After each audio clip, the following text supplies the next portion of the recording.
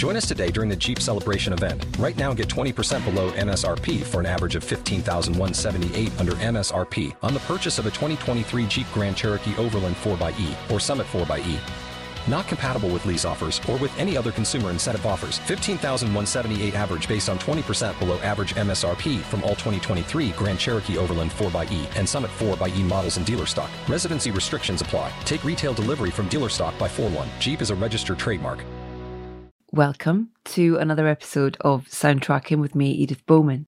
Thank you so much for choosing to join us again for another episode of our weekly dive into the wonderful creative mind, or in this instance, minds of those people involved in celebrating and just rejoicing in that beautiful relationship between film and music.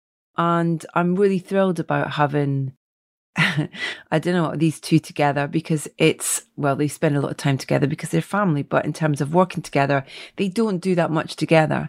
Our latest guests on Soundtracking are not only composers, but they're brothers, who between them have built up an extraordinary body of work for both film and television. Indeed, it's on the small screen that Harry and Rupert Gregson-Williams have joined forces for only the second time on Julian Fellowes New York high society drama, The Gilded Age. We'll talk about that and several of the other projects they've been involved with, including Catch-22 with George Clooney. But first, a word from our good friends at Skillshare. Now, you know that with every episode and every interview I do for this show, I love how much I learn. I'm so keen to fuel my knowledge with the extraordinary insights from the brilliant guests that we have on the show. Well, Skillshare is the world's largest online learning community for creativity. It offers you the inspiration and opportunity to learn new skills, find new ways of putting your talents to use, and empowering you to reach your full potential.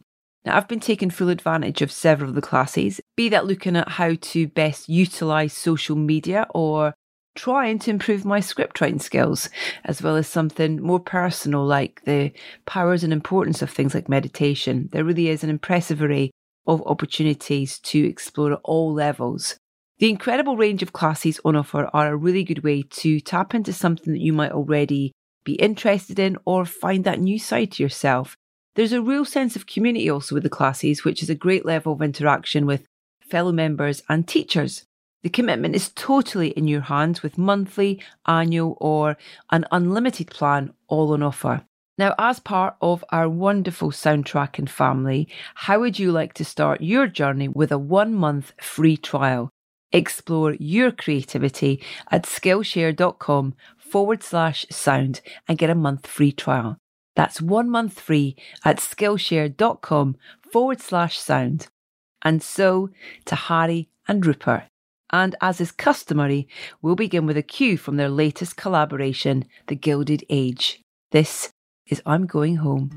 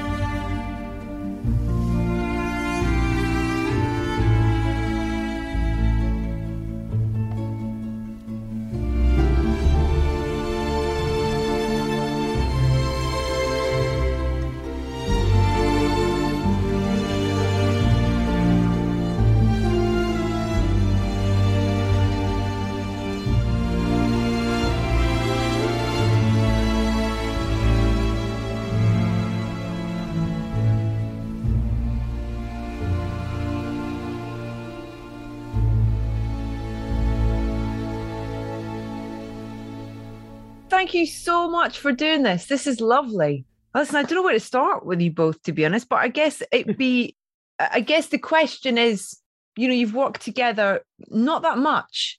What makes the decision or what encourages you to work on a project together as opposed to, doing your own individual wonderful things? Should I take that one, Ru? You take it, Harry. Yeah, I'll take the baton here. I like this one because as you've alluded to, Rupert and I did the George Clooney miniseries called Catch-22 a few years ago. Now, I can't remember how we got to do that, but we did. We were signed up for that, and we had a really good time. I mean, there's nothing not to like about George Clooney. There were kind of two bits of score for that. There was kind of a more contemporary feel to it, and there was plenty of kind of Glenn Millery kind of influenced music, and that's not my strong suit. I had to look to my baby brother for that. I'd have been a bit marooned had I been alone on that one. A little marooned, so to speak. So anyhow, we knew we didn't kill each other doing that. We had a good time, to be honest. And then when this came around in a funny old way, we don't have the same agent. And my agent called me and said, "Look, you've been longlisted, and then about a week later, you've been shortlisted for this thing, and you know it's Julian Fellowes. You really want to consider it." So I said, "Well, how long's the shortlist?" And he said, "Well, there's only two other composers on it. One of them's your bloody brother." So I said, "Oh dear, who's the third person?" It was potentially going to be. So it turned out the third person, who's a very good, very well-known and very good TV composer, who's probably a bit more qualified to do it than either Rune or me. But I called Rune and said, "Look, why don't we just outmaneuver this bloke and do it together? And they get two for the price of one." So that's how that came about. Oh, would you say then that you both have your kind of, you bring different things to the table almost in a way, in terms of you have different strengths? Yeah, for sure. And with Catch-22, it was definitely, well, we both handled orchestral business, but I as Harry alludes to, he did the hip hop beats and I did the tenor saxophone from 1940. Is what he was trying to say, but it wasn't quite like that. But Rupert's always had a little slant towards towards that stuff. In all seriousness, you have, haven't you? You know. Yeah, no, I've always liked playing the wrong note and playing it confidently, which I guess is jazz, isn't it? It's a great way to describe it.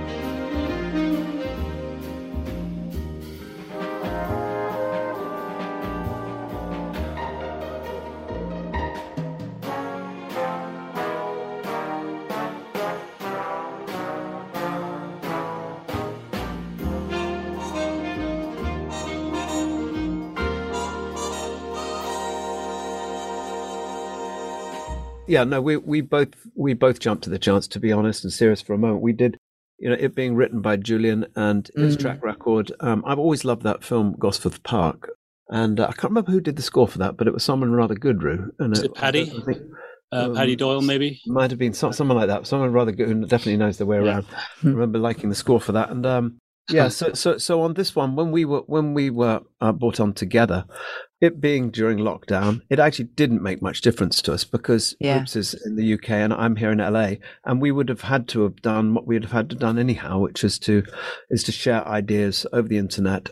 And actually, the filmmakers are in New York anyhow, so even if both Rue and I had been here in LA, we had the same thing happen. It's an interesting thing, though, isn't it? When we let each other into each other's worlds, because we're very much, the bosses of our world. We have a system that we've sort of got going over quite a few years, and now suddenly you sort of crash into somebody else's space. It's a good expression. And it could be a disaster, I guess. But actually, with the practice on Catch-22, it made this fun, and we, I'm sure we did bring different Harry's a lyrical writer, and on this one probably I was more rhythmic and he was more lyrical. Maybe the next time I'll be more lyrical and he'll be rhythmic. I don't know, but I don't know. We bring different colours. We did share the load, which was fun. And I mean, how we set out was Michael Engler was our sort of point person, and he was a showrunner, and he I think he probably directed 4 or 5 of the episodes, so he was very involved. And from the start, he didn't. Although it was Julian, he didn't really. He wanted something. They were looking for something a little different to the. Oh bloody hell! What's that series called? Downton Abbey. That little series. Yeah. So he thought that they were wondering, was there something we could do that wasn't just your old string quartet and a harp, and what could be appropriate, and also felt that succeeded in its own way, musically and filmically, and the storytelling and all that. Obviously, the writing's really brilliant with Julian. But they wanted something a bit more punchy for this, and something quite dynamic.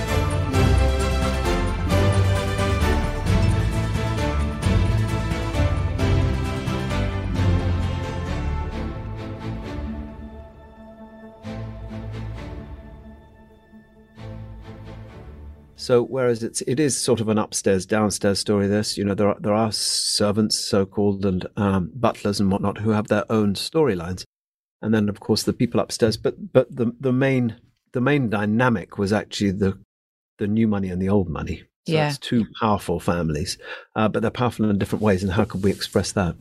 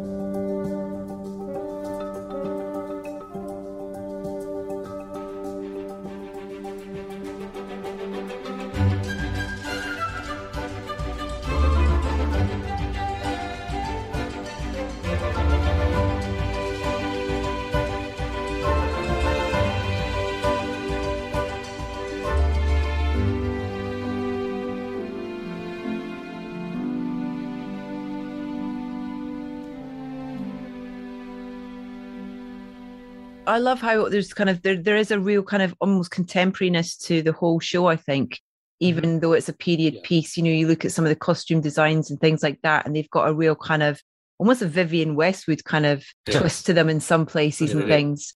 And I think that kind of feels the same in the music at times as well. Obviously, it's a period, and you have that kind of diegetic music as well within there as well, don't you? Where there's kind of when they're at dances and balls and there's music going on and things like that. But it still has a really edge to it, which I really love. And I guess that part of that is because it's set or where it's set. And it's really a positive and a new time where everybody's looking to the future, and they're industrialists taking the world over. And it's not like doing The Crown was a world of sort of disappearing talent, and it was dissolving into nothing. This is actually looking to the future and what can we do that's great, and there's no ends and bounds, and so it's lots of energy to the music for that reason, probably.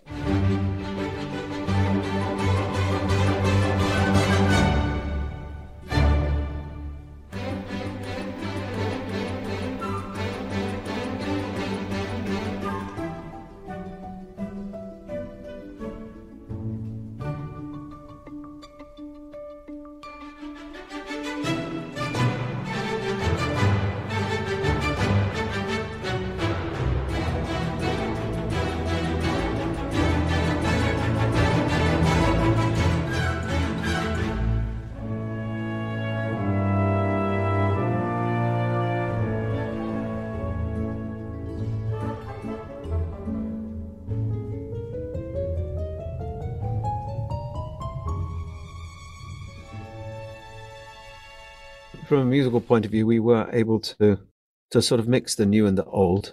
We weren't going to have anything that stuck out like a sore thumb, but we were able to create a sound palette that wasn't limited to a conventional orchestra. But having said that, got hats off to HBO because there was a lot of music. It was a good job, though, two pairs of hands on this because there were 10 episodes, 9 or 10 episodes, and each of them is an hour. And when it's HBO, that is an hour of TV. It's not 45 minutes with 50 minutes of ads. It is an hour of TV. So quite often there would be 45 minutes of score, and that's multiplied by 10. And the pace with which the episodes would come to us, we'd have to look at them. We'd then discuss the music, what was expected there, go away and write it. But we'd probably already be recording the previous episode. Mm-hmm. Perhaps we'd be mixing the one that was before that. And delivering that. So there was a big turnover. It was quite a lot of pace to the whole proceedings.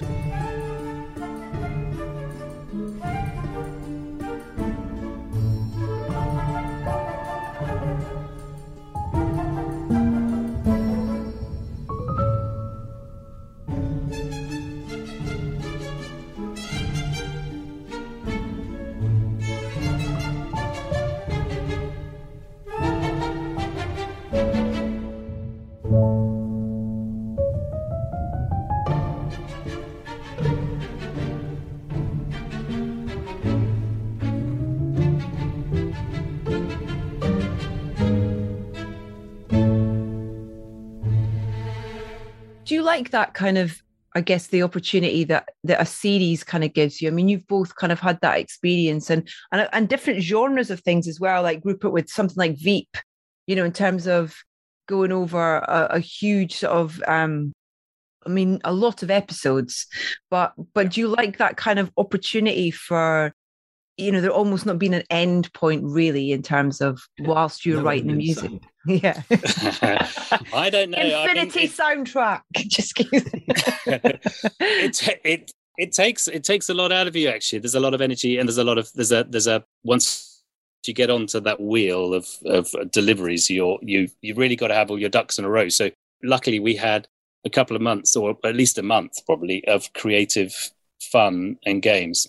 We got all the business out of the way, and then you get onto the hamster wheel of delivery. And so if you coming back to it every year, then you have to find a different way of creatively giving it a bit of spice, to something new. Otherwise you'll just be returning to a hamster wheel, which you don't really want to do. No, but you're right. We had a month or two initially to express ourselves and to try things and to share music with, particularly with Michael Engler and producer Gareth Neame, who was kind of the conduit to Julian, away from the picture. So that was really helpful. And that's what we created, the main theme away from the picture, a lot of the thematic material.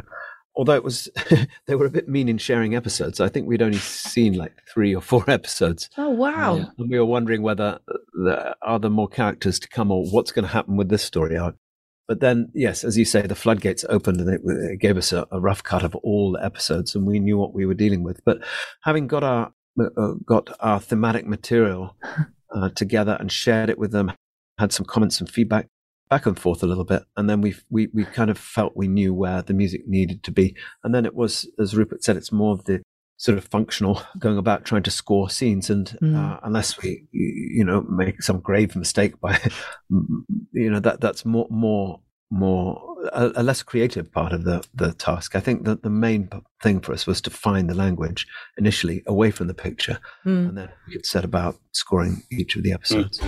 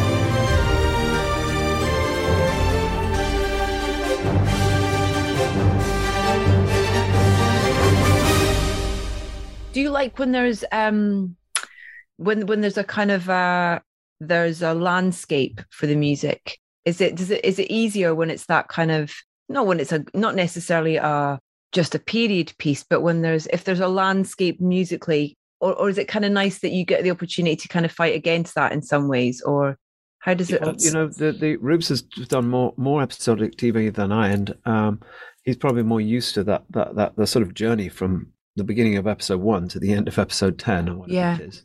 And obviously Rupe does films as well, and he'll know as well as I do that, you know, with a film, there may be several storylines and arcs that one's kind of tracking, but there's just one film in front of you. So it's kind of easier to keep track of where that is. Yeah. When new episodes are popping up unexpectedly. And actually with Julian scripts, you find yourself the pace and the rhythm of your writing. You notice the way he writes much more so than a lot of screenwriters. There's a lot of timing. You know, you can feel when he's going to set up a comment that's going to take you on to the next. Right.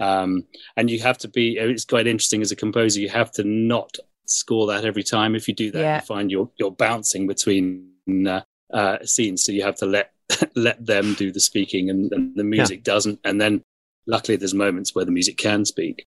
But Julian's a very he's a very rhythmic, and momentum is his thing. Yeah, so he pushes you on. You know, was your house and childhood very musical then? In the fact that you, as brothers, you both ended up, you know, being composers. Well, yeah, we used to get wheeled out at Christmas, and like my dad would come and wake us up. Well, Harry was probably already so much older than me, but we'd get wheeled out, and he can play. Well, here's the quartet, and we'd be in our pajamas, and we'd do it, and then sent off to bed again. That's kind of my memory of it. You might have a more pleasant one. Well, there was plenty of that, but we there's plenty of that, but our sister plays music too, and so there was always music going on in the house, and as Rup said, our dad was very keen indeed, and he was an artistic director of music festivals up and down the country. So any cathedral city that would have him, it seemed, like York, Salisbury, Chichester, Exeter, all over the shop really. He was bringing in musicians from all over the world actually. I mean, I remember waking up once thinking, blimey, Dad's piano playing's improved. In fact, only to find out that it was Vladimir Ashkenazi hammering out something at breakfast. Yeah. Yeah, practicing on. I thought, no, that's not the old man. He would have got stuck in bar 4. But so there was plenty of music. And our mum, who's still with us, God bless her, she was very much an artist and very interested in music. So, we were surrounded by music. Lovely. There is something magical about cathedrals. My oldest goes to King's in Gloucester, and so Gloucester Cathedral is part of his the school's campus, and he's in the chapel choir. And oh my God, it was so moving going to the first concert and even the rehearsal and just being in that space and hearing it. And I've been in churches and things before, but I don't know, there's something about that space, and I remember the conversation we had on the way home, kind of thing, and it was so lovely hearing him talk about how physical experience it had felt for him, how emotional he felt hearing them sing in this church, and how it felt to sing in this church, and it was lovely. I think it is something about the hallowed space. Whether you're a believer or not, to be singing in this natural acoustic and with the natural beauty that a cathedral that's perhaps built 400 years before. Yeah, there's something about that atmosphere. And so I think it's something from a compositional point of view. Whenever the opportunity arises, for me, I'm kind of chasing that. Yeah, the feeling that a lot of that gave. Yeah, Harry and I were both choristers, and it's definitely affects the way I feel harmony and just the way to deliver music is definitely from a choral perspective a lot of the time for me. Rupert, I really enjoyed the Behind Her Eyes. I thought the score for that was really wonderful because it was such a kind of bonkers show, but brilliant. Bonkers, but brilliant. But I loved the journey of the score on that. I thought it was great. Thank you. Yeah, it was completely crazy, wasn't it? And, let's face it. I mean that as a compliment. If I told you that someone keeps, as a friend of mine, keeps saying to me, "Oh, you did that such a great show. And I'm like, are you sure it was me? And it turns out it was you. I get that. Is it The Prince? Is it so cool? No, don't. No, thank you. I haven't seen it, but I keep being complimented. That got cancelled. But no, I get that too. You know, my favorite melody ever. I've actually had your royalties before. Yeah. People like your stuff. That's good to know. And since we last spoke, actually, Harry, House of Gucci. Oh my God, that was so mad as well, wasn't it? So mad, but so entertaining. Right? Yeah, I thought so. I was naturally a bit disappointed. When push came to shove, my contribution to it was I've never had so little music in a movie, and I don't say that on this occasion. It wasn't because I failed so badly. It's because there was no space. Did you start off with lots? Or no? No, mate. That was the thing. What you mean? Yeah, it went from 80-minute score down to 8 minutes. No, it's not one of those. It isn't. That's what I'm saying. It doesn't fill me with shame. It just fills me with slight regret that I can't. Like Edith saying, she enjoyed it. It's a mad blast, and it is so good. I'm happy to have been associated with it, but really. Ridley didn't need that much music from me, and I'm not used to that feeling. Definitely not from a Scott brother. I mean, really, the scores are for 70 minutes of music up to in excess of 100 minutes in Kingdom of Heaven or The Martian. So to be asked, really, I think I probably wrote 6 or 7 pieces cues, and in 3 or 4 of those spots, it was to try and replace a song. I wasn't asked to, but I felt like I wanted to try. And I did. You can't really argue with a Debbie Harry song. It's hard. It's all right, mate. We'll go with the David Bowie. But thanks. We'll keep your 2 or 3 little bits here. That's how that was.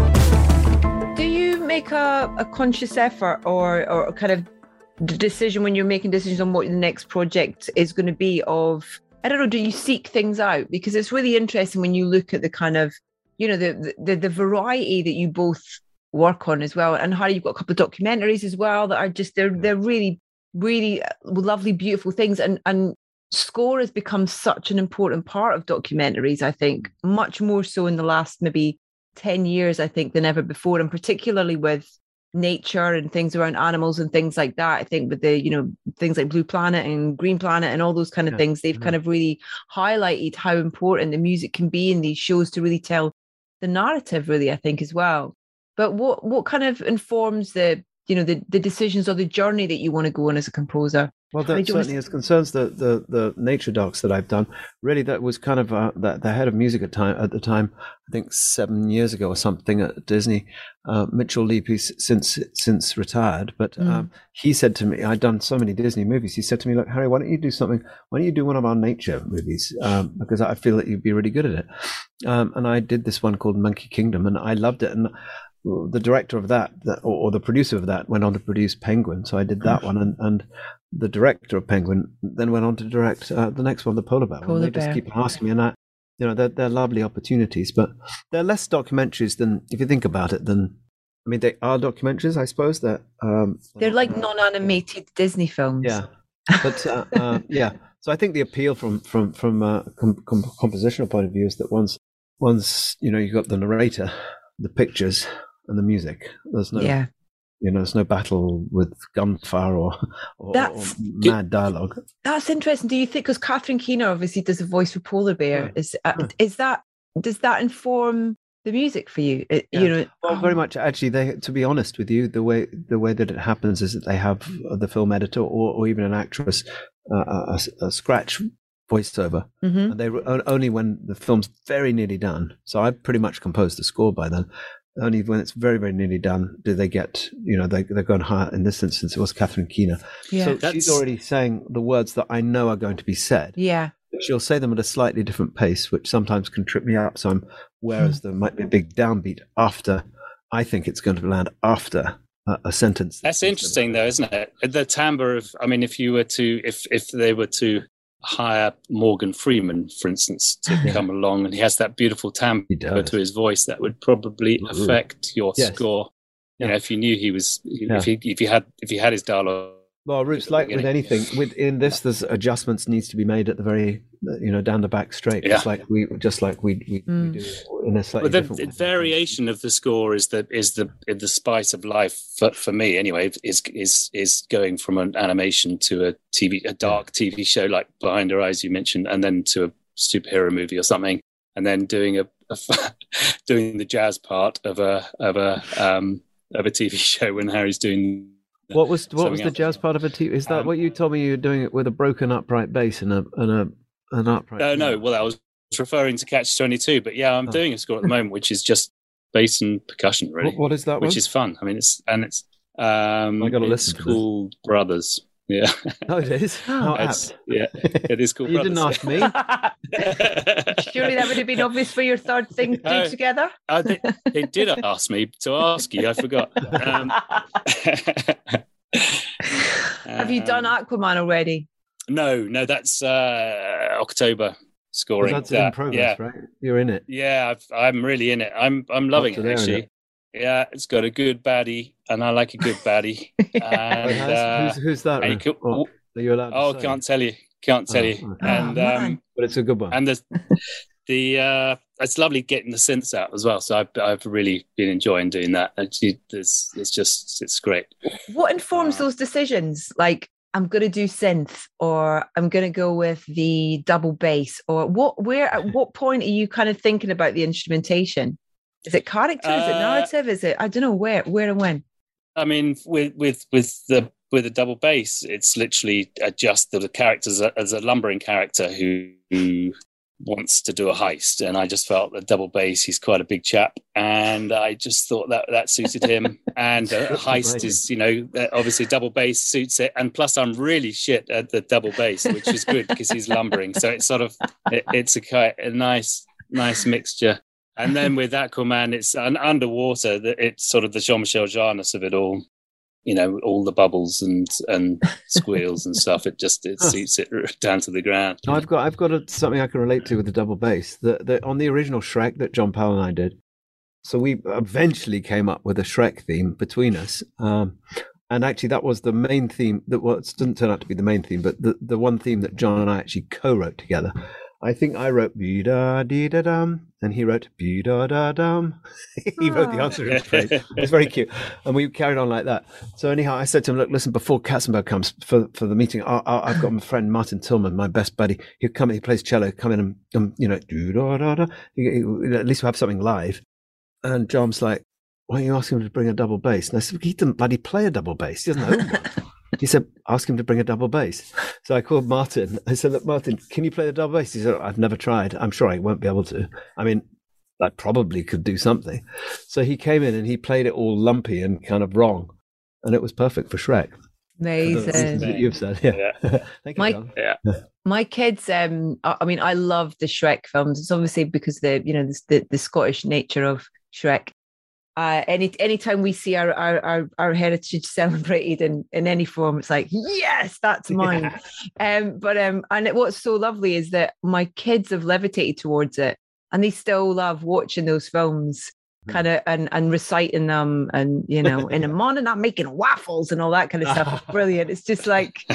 It's so lovely. Yeah. Oh, donkey, look at his wee boots, for when Puss in Boots turns up and stuff. They're really timeless films. They're really lovely to watch over and over and over again. And you've both had that opportunity to work on films like that are, they kind of almost regenerate in a way, I think. That's a lovely thing to be part of. Yeah, my kids actually like one of your animations better than most of mine, Ruth. What's the first one that you did? Over the Hedge. Over the Hedge. I think. Well, that's the guy. They love that film. Oh, no. And my older children like the Bee Movie a lot. Yes. I don't know whether it's just because of Bumbles or the score, but they do. Jessie loves a bit of Bee Movie.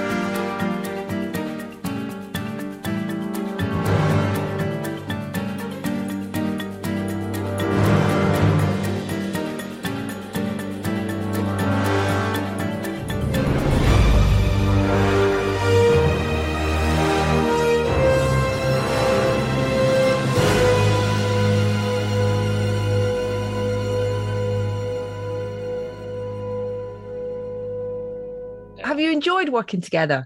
Has it been a nice experience? Yeah. Why has it taken so long?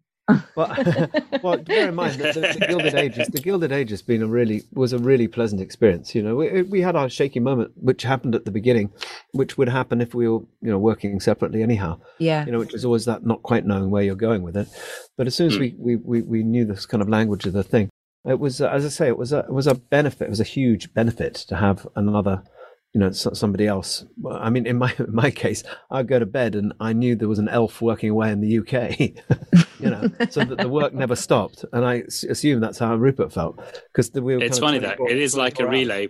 Because you have moments, you have surges of creativity and hopefully those, they link. Yeah.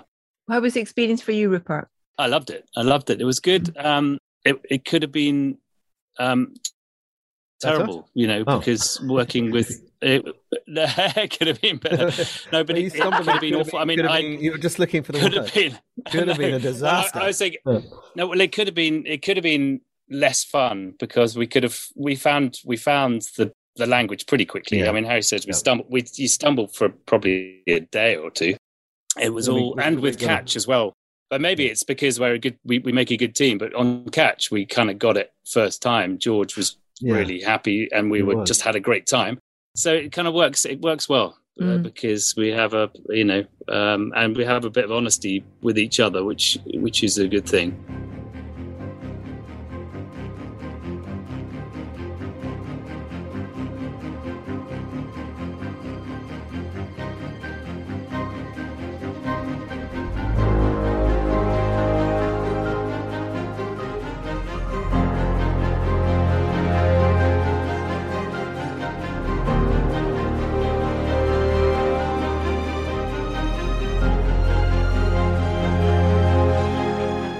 I wish he would do more as a filmmaker, George. I just think that he's got such a great... I don't know, I just think he's a great storyteller. He is, but let's face it, he's got his composer. Monsieur Desplat is not giving that up. Right. Yeah, I think we wheedled in there just because it was... he must have been busy. He had to have been busy. He had to. What else has George ever used? Has he ever made anything without the splat? I don't know. We're grateful for it. Was a great thing. I had to do a Q&A with a lot of the cast for Catch 22 and the producers and George at, I think it was at the View Westfield in London where they had a kind of special screening of it for press and stuff. It might be the longest Q&A of number of people that I've ever had to wrangle. It was kind of, it went on into the horizon. All the boys who are in the many people. Wow. It was unbelievable. But he's got such a good energy, and he's got such a great, he's a showman, and he just knows how to work a room and work, whether it's one person or whether it's 100 people. He just, I don't know, it's almost like he reads the energy in the room and knows exactly what's required. He's definitely one of the good guys. Yeah, we were lucky to do that. But we felt really lucky to be doing the Gilded Age, because it's obviously something Julian put his heart into for probably quite a few years, I'd imagine, the concept and getting it all done at HBO. So we're really happy about that. And hey, Ru, have you been asked to do the second series? Because I hear that. Is this where the Wi-Fi suddenly breaks? They want to go in a different direction, a singular direction. No. That's nice. No, but it's funny. It's funny. One of the cars just comes off the track. I always find that it's you work with directors. Obviously, there's a trust thing when we have relationships with directors that we work with multiple times. But when you work with a director for the first time, they hire you. They've been on the film for 2 or 3 years. It's a labor of love, or it's a major thing for them, and they hire you, and they're kind of handing their baby to you.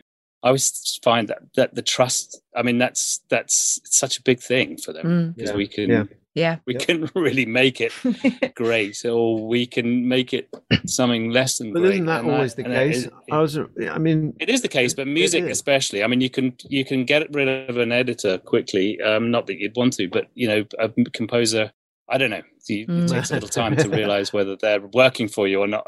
Or maybe, I don't know. Let's not go into all that. It's true what you say about about being trusted with something. I remember when Ridley Scott sent me the script for The Martian, which it was way after he'd shot it. He was way into post-production, so he knew what he had. He just had written on it, read it, do it, don't F it up. It's like, okay, I got a great film here, just don't mess it up. Wow. And, okay, thanks for that vote of confidence, Ridley. I'll try not to. Great film.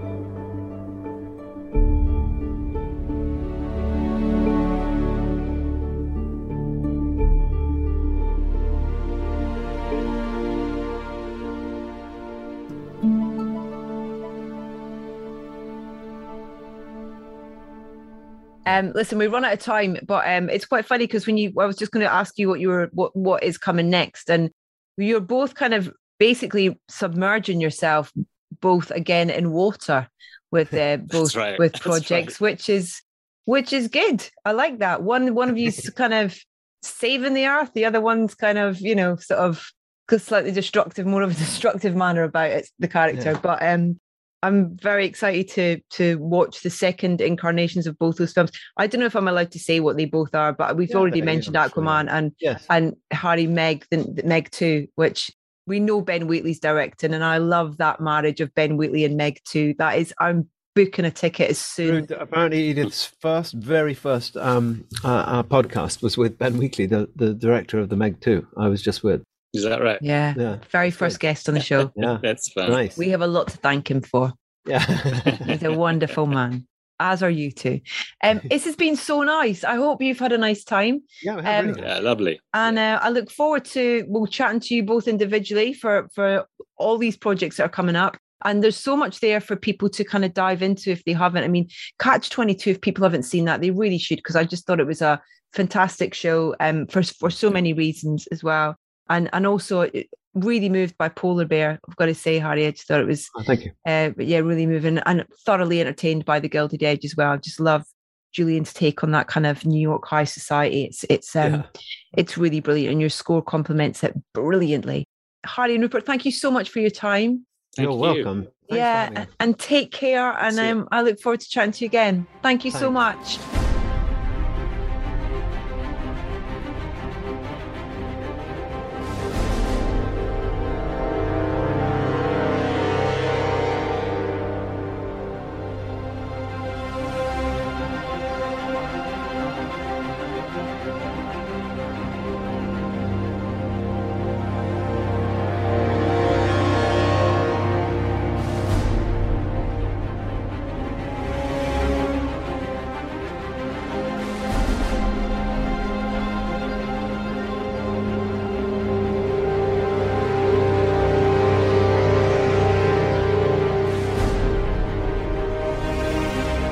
From the score to George Clooney's Catch 22, that's back in the air.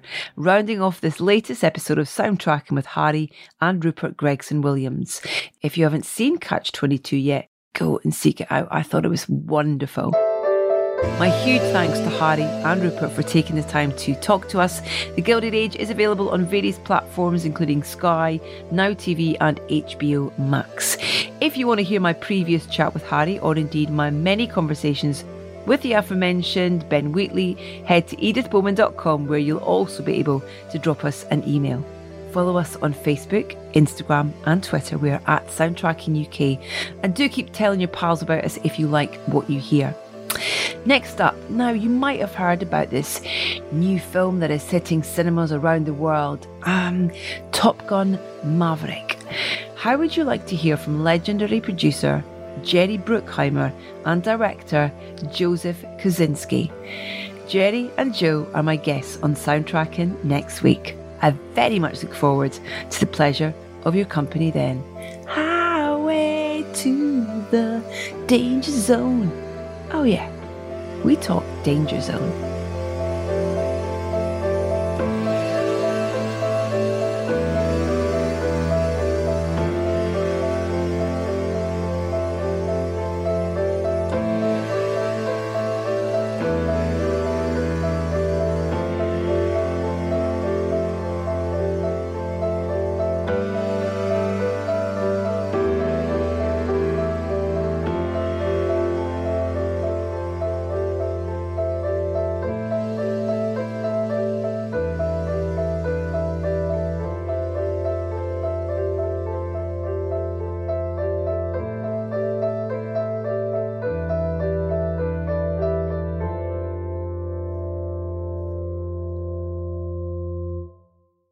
Waiting on a tax return? Hopefully it ends up in your hands. Fraudulent tax returns due to identity theft increased by 30% in 2023. If you're in a bind this tax season, LifeLock can help. Our U.S.-based restoration specialists are experts dedicated to helping solve your identity theft issues. And all LifeLock plans are backed by the $1 Million Protection Package. So we'll reimburse you up to the limits of your plan if you lose money due to identity theft. Help protect your information this tax season with LifeLock. Save up to 25% your first year at LifeLock.com/aware. Join us today during the Jeep Celebration event. Right now, get 20% below MSRP for an average of $15,178 under MSRP on the purchase of a 2023 Jeep Grand Cherokee Overland 4xE or Summit 4xE. Not compatible with lease offers or with any other consumer incentive offers. $15,178 average based on 20% below average MSRP from all 2023 Grand Cherokee Overland 4xE and Summit 4xE models in dealer stock. Residency restrictions apply. Take retail delivery from dealer stock by 4/1. Jeep is a registered trademark. Waiting on a tax return? Hopefully it ends up in your hands. Fraudulent tax returns due to identity theft increased by 30% in 2023. If you're in a bind this tax season, LifeLock can help. Our U.S.-based restoration specialists are experts dedicated to helping solve your identity theft issues. And all LifeLock plans are backed by the $1 Million Protection Package. So we'll reimburse you up to the limits of your plan if you lose money due to identity theft. Help protect your information this tax season with LifeLock. Save up to 25% your first year at LifeLock.com/aware. If you only have a 401k, you're not getting the most for retirement. Wait, what? Add a Robinhood IRA on top, then they'll boost it by 3%. You can do that? And if you transfer in any retirement account, you get 3% on top of that. Is there a limit to the match? No limit. Robinhood Gold gets you the biggest contribution match of any IRA on the market. Sign up for Robinhood Gold at Robinhood.com/boost by April 30th. Subscription fees apply. Investing involves risk. 3% match requires gold for 1 year from first match. Must keep IRA for 5 years. Match on transfers subject to additional terms and conditions. Robinhood Financial LLC, member SIPC.